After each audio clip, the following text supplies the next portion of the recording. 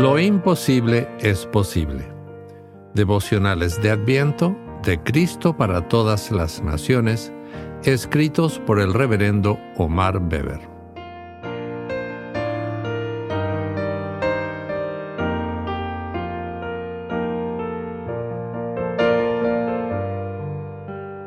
«13 de diciembre.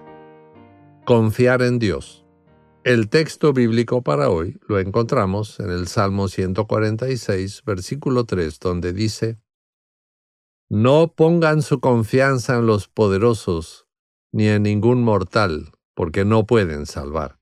La frase «ya no se puede confiar en nadie» se ha convertido en el desilusionado clamor de muchas personas que han visto defraudada su confianza en el prójimo.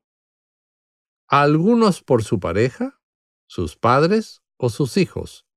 Otros por sus amigos, sus socios y hasta por sus hermanos en la fe. El daño que nos causa la falta de fidelidad va minando de a poco nuestra credibilidad en las personas, con lo que también perdemos seguridad y libertad. Sin embargo, no podemos vivir sin confiar en los demás. Además, sabemos que todos podemos fallar. El Salmo 146 es una alabanza a la fidelidad de Dios. En Él sí se puede confiar.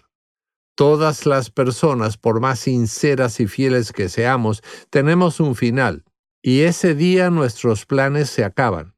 Necesitamos confiar en alguien que trascienda los tiempos, que esté presente en todo momento y lugar, que siempre cumpla su palabra y nos pueda ayudar, que tenga misericordia de nosotros cuando fallamos y somos infieles a lo que hemos prometido.